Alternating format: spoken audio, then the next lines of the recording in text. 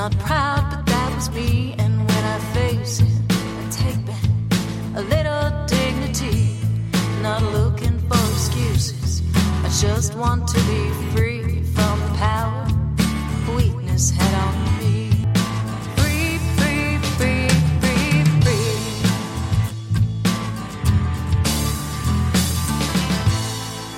Hi everyone, I'm Jean McCarthy and this is the Bubble Hour.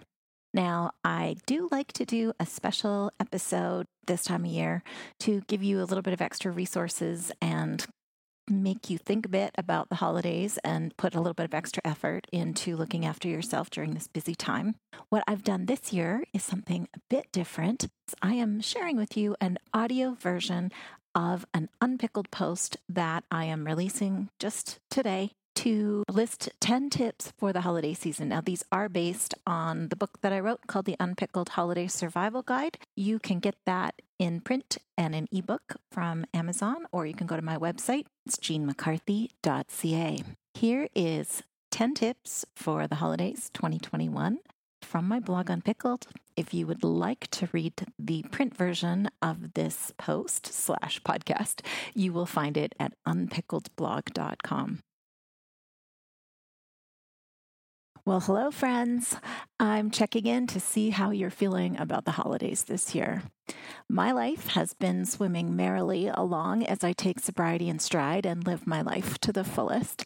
Most of my energy has been directed to book projects this year, so stay tuned for news. There are 2 new books in the UnPickled series that should be appearing in the next few months.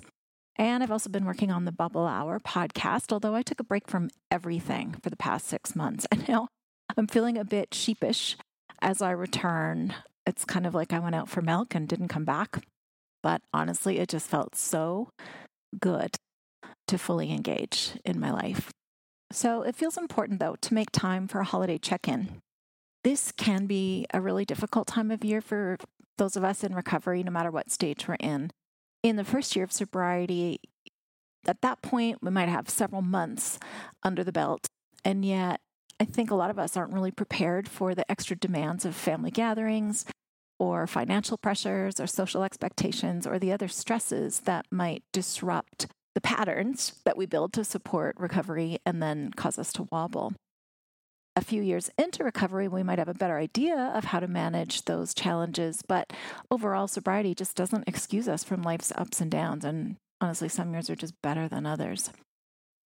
I've noticed that the same message can resonate differently for me from year to year, and I've been thinking about that, how an insight that might have felt profound and powerful at one stage of my recovery barely gives me pause a year or two later. I might have incorporated that idea into my mindset or grown past it, or maybe I tried it and realized it wasn't for me. And I'm wondering, have you had this experience? Meanwhile, other ideas that seem completely irrelevant initially can truly hit home down the road. Brené Brown notes how a shame identity can keep us from engaging with certain concepts. So, for example, I always refused to consider dealing with symptoms of anxiety, even when 2 different doctors suggested it to me directly. I insisted I was stressed, not anxious, and I felt that there was an important distinction between the 2. Stress was for the strong, and anxiety was for the weak. And also, I believed that being uptight and hyper-aware and guarded and reactive was really working for me. I got a lot done, and I received a lot of accolades for everything that I achieved. But I saw anxiety as shameful, so I pushed the concept away and reframed my symptoms as positives. A decade later, with a little therapy and some sober time, I was able to shift my perspective, and acknowledging anxiety in the end came as a huge relief. So I invite you to check out my list of 10 holiday tips, even if you've heard them before, because you're in a different place. And so are the people around you each year. So an old idea may land in a new way. So here we go. Holiday tips. Holiday tip number 1 is that you don't have to go. Whatever it is that you've been invited to, please consider this. The world will not end if you decline an invitation, even if someone you love is disappointed with your decision. Holiday tip number 2.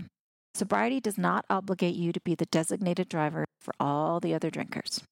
It's a nice thing to be able to leave when you're ready. So be in charge of your own transportation. If you're attending an event with a partner or a friend, have a conversation about this ahead of time and work out the details. Perhaps you can arrive together but leave separately. Holiday tip number 3 is bring your own drinks. If you are very lucky, the host may be one of those super considerate people who offer a gorgeous array of non-alcoholic options for the non-drinkers in the crowd, but don't count on it. Tuck in a few cans of sparkling water or the beverage of your choice in a tote, just in case. There's nothing worse than being handed a sippy box from the kids' table because no one thought to provide options for you. Holiday tip number 4, bring some protein. Now, I realize there's rarely a shortage of food at holiday gatherings, but sometimes the festive offerings can be heavy on the sweets. Now, alcohol cravings can be negated by eating something sugary and pleasurable, but protein works even better because it helps to stabilize your blood glucose. A lot of what we think are cravings for alcohol are really just fluctuations in our blood sugar. So that can be avoided by having some protein every 3 or 4 hours. So tuck a small bag of trail mix into your pocket or your bag just in case the buffet doesn't have suitable snacks for you. Holiday tip number 5, bring along some support, either real or digital. Will there be people at the event who are aware of and supportive of your efforts to be sober? Is there someone who will scoot you out of an awkward moment or bring you a refill of your drink of choice or give you a wink from across the room when you need it? If not, can you bring a companion who will fill that role for you? If you're in it on your own, be sure you engage some online support or a friend to text if you need encouragement. Let them know ahead of time that you're going to be at a party or an event and that you'll check in with them to let them know how it's going. It can be so helpful. Holiday tip number 6, keep your expectations in check. Commenters in the early days of UnPickled introduced me to an old recovery gem.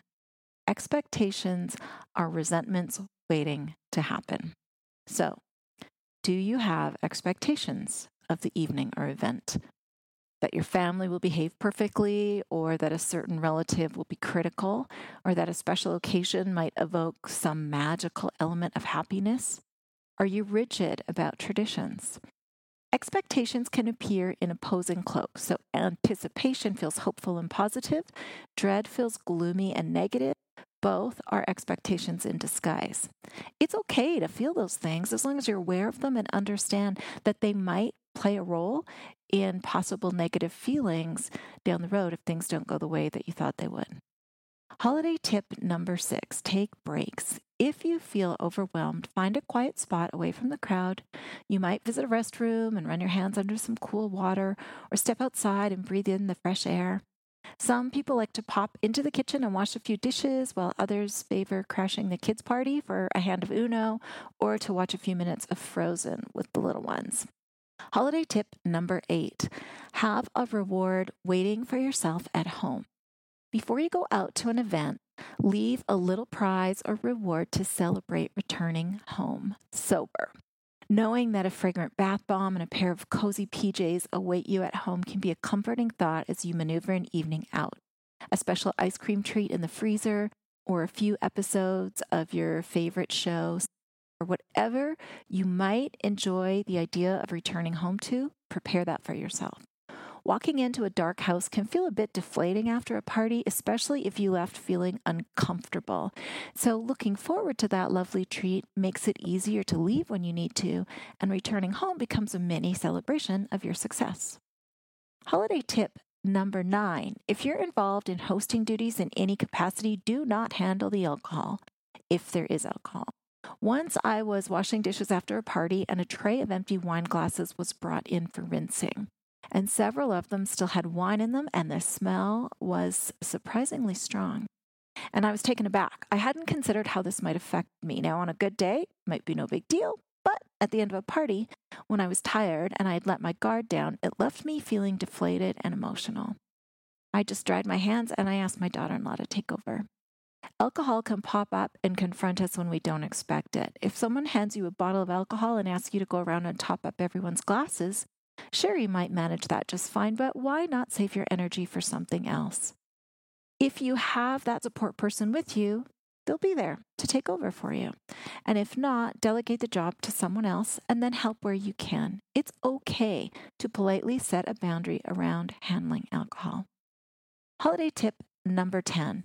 Be sure to celebrate and share your success. Let your recovery friends know how you are managing the holidays and share what worked for you. Find places to exchange ideas and experiences, either online or in person. Comment on this blog if you would, pretty please. You can do that anonymously if you like.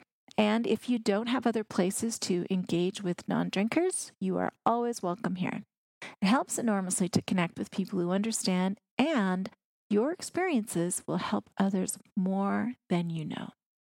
So, my friends, that's it for this year's list of tips. There's all this and tons more in my book, The UnPickled Holiday Survival Guide, Staying Alcohol-Free During the Festive Season by me, Jean McCarthy. You can find it on Amazon in either print or ebook form. It's also on Apple Books and Kobo. And I am really glad to have the chance to connect with other people in recovery in person as well as online. You know what? It just isn't always easy. Sometimes you feel other, and it's nice to be among people that get it. All the best to you. I own it, I did that. Not proud, but that was me. And when I face it, I take back a little dignity. Not looking for excuses. I just want to be free from the power weakness had on me.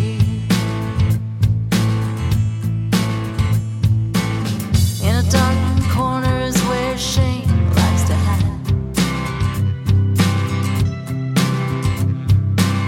Oh, you think you're strong just 'cause you'll keep it all inside.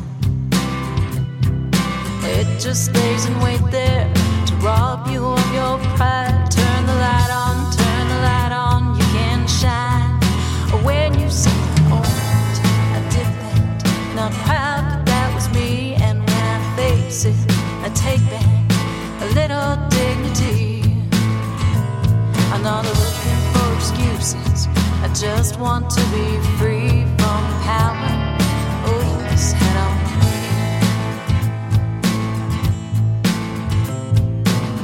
You don't have to shout it out on Main Street to be clear.